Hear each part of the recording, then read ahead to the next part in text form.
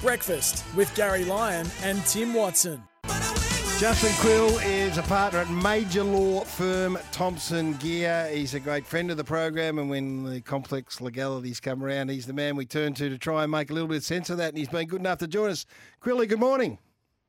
Good morning, gents. Good to be here.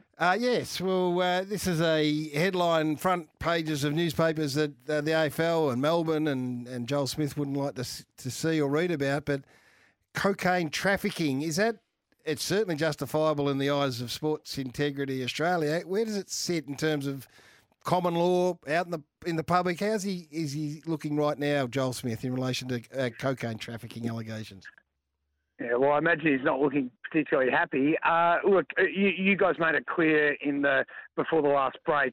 This is an allegation only, and we've got to say that right off the top that this is only an allegation. It's an allegation made by Sport Integrity Australia, so that's the old ASADA. People will be familiar with ASADA, of course, from the Essendon drug scandal. But this is the new name, Sport Integrity Australia. So they have made the allegation. This is not a criminal allegation involving the police at this point, and we can come to that in a moment. But they are asserting that there has been an ADRV, an anti-doping rule violation. So it's not a violation of the criminal law. It's a violation of the anti-doping rules, in that he was in possession of cocaine and offered it for sale or distribution or what have you. It trafficked it or attempted to traffic. So that's the state of play. It's not a criminal thing yet, but of course it could become that possibly. Yeah, that was going to be my question, Justin, at Sam Edmund here, and thanks for joining us. As you say, not a violation of criminal law at the moment, but with the allegations laid out by SIA, is this something Victoria Police would be obligated or likely to have a look at? I'm not sure about obligated. Maybe. I think they're probably only obligated once someone makes a complaint. Look, they'll be certainly interested in it. No doubt there'll be discussions being held down at Victoria Police Centre this morning about this. But the big difference is really we've got to remember the standard of proof. And again, people, your listeners will be sort of reminded of the phrase standard of proof from the Essendon drug scandal. Here what we're talking about is that much lower standard. We're talking more of the balance of probabilities, comfortable satisfaction, rather than beyond reasonable doubt. So if it's going to be a criminal case, the police would have to be satisfied that they could prove this beyond reasonable doubt. Now, I don't know what these text messages say. I know you guys don't know either. I'm not sure that the text messages alone would sort of reach that really high bar of no reasonable doubt. So look, whether it ends up in a criminal case or not, who knows? But we've got to remember that standard of proof is much higher, and so they have to have, pretty significant evidence. And I'm just not sure. I'm not sure that a bunch of text messages would be sufficient enough to warrant a criminal charge that can only be brought if the police think they've got a very good chance of getting a conviction on that really high standard. How long can we expect that this will go on for, this investigation, do you think? Yeah, I heard you guys say before that, nothing is quick. And again, I know, people's memory of this and things just dragging on for years and years and years and years and years. I suspect that things are going to move more quickly now. This investigation that's been going on, no doubt, has been going on for quite a while, and it's been dragging on and on and on. But now that it's in the public domain, so to speak, I suspect Joel Smith and his legal team will be trying to move this quickly and actually get a resolution quicker. So I suspect we're talking more like weeks and months rather than years. We're not talking days, though. What is legal? What would you think would be the response from? It's hard for you to answer this, of course, but from Smith's legal team and the sort of response that we could expect. Well, I don't think we, the public, will expect to know much about it. I think most of this is going to be heard in closed court and dealt with in closed court. Look, he could admit this. He could say, okay, fine, I've done it. You've got the text messages. They show what they show.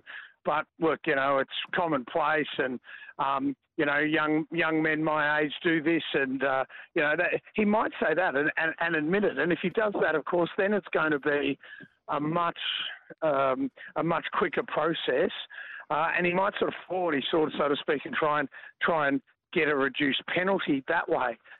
Alternatively, he could go the other way, and he could demand a hearing. That hearing would not be a hearing in public. It's not like a public court case, like a murder case or something like that, where we can all go in and sit and listen. But he could ask for a hearing, and it'll be KCs at 10 paces sort of thing, and then of course that then will drag it out a lot longer. So, Quill, you don't want to run ahead of things too much, of course, and we all acknowledge there's a real veil of secrecy over this stuff and the process. But the allegations as they sit surrounding trafficking, I mean, what sort of Pandora's box could this open? I mean, could it implicate others, and then where does it go from there in the eyes of SIA potentially? Yeah. Look, you're right about running ahead with things. What I'm doing here is really speculating, and what I've been doing the whole time this morning with you guys is speculating. It could be this, it could be that. There's an information vacuum for me, of course, so that's why I'm speculating, so people can get a bit of a sense of the possible options. But the truth of it is, we don't have all the information. We can't say. But I think it could open a Pandora's box. It could really cause reticulation between the players at Melbourne, those that were involved, those that were not. Are they going to ask for the phones of all the other players? What about the players that these text messages were sent to?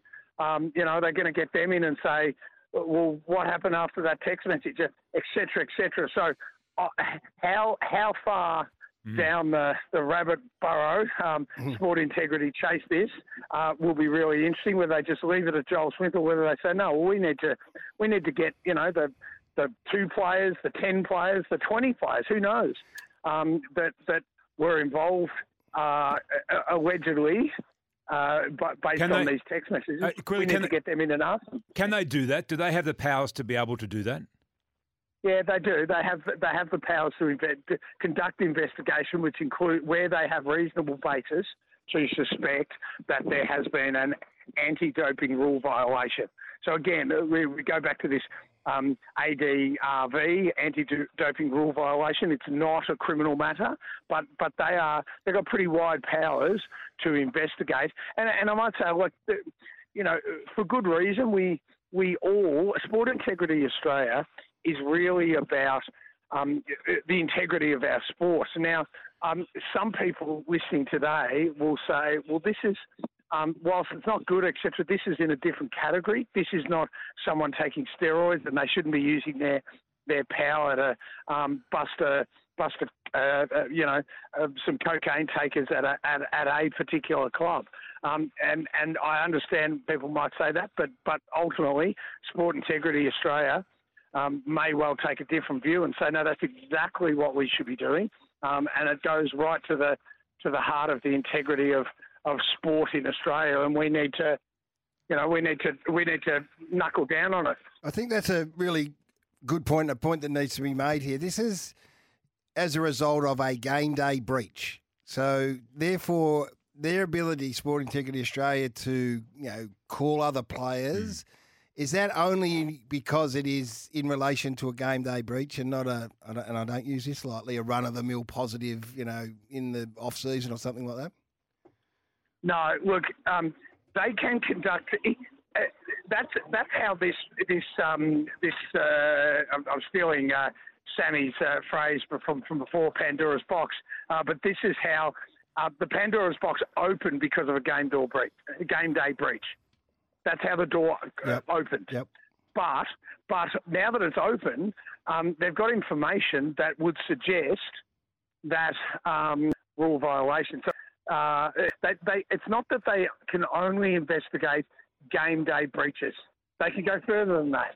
And so that's, I mean, yeah. So the short answer to your question, Gary, is the door's open and they can walk through it if they think it's appropriate.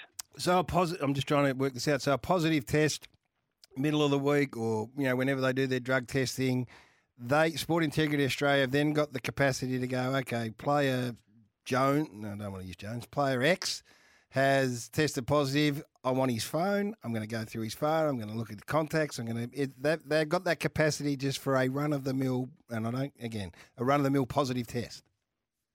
Yeah, my understanding is that is exactly what has happened here. That is exactly what's happened here. We've had the positive test. And then we on game day, and then they've confiscated game day. Yes, yep, and then they've confiscated his phone. Yeah, so now they go on. Sorry, keep going. So now they've got that information. They can use that to dig deeper and go further. Now, if you're saying that, hang on, what about just a normal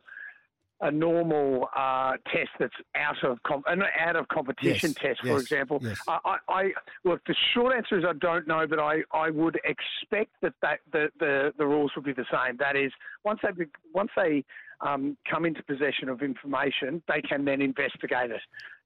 This person tested positive for X. Right? How did they get that? Why were they taking it? What are the circumstances in which they were taking it, et cetera, et cetera? And so they can then investigate and then, of course, that opens up all these other avenues and lines of inquiry. So I expect that is the case. Difficult for you. We appreciate it. You don't know all the facts and you're not at the coalface, but you do a great job of trying to make some sense of it all. We appreciate you giving us some time, mate. Thanks, guys. Justin Quill, partner at major law firm Thomson Geer. I wasn't aware of that. I thought that this, because it was in competition and then becomes, at a whole different level, that's why it gets escalated. Gee, they're going to have some work to do then if they're going to track down every single positive. I think their powers are far-reaching. I mean, when a sport fits under the SIA code, the USADA code, then they're beholden to the powers that. No, I understand, and that should be, but there is a difference by its very nature of when the positives are found, because has been up until recently a 2 to 4 year suspension if you're in game day. Yeah, but trafficking clearly has taken it to a whole other level. Yeah, that does indeed. Yeah, no, we've got to take a break. I'm sorry, we've gone a little bit past that. I appreciate you trying to make. I'm sure this will rage all day, Sammy, and you'll be across it all. Give us a call, though. You've been listening to this conversation. There's a lot to unpack here. We'd love to hear from you after the break.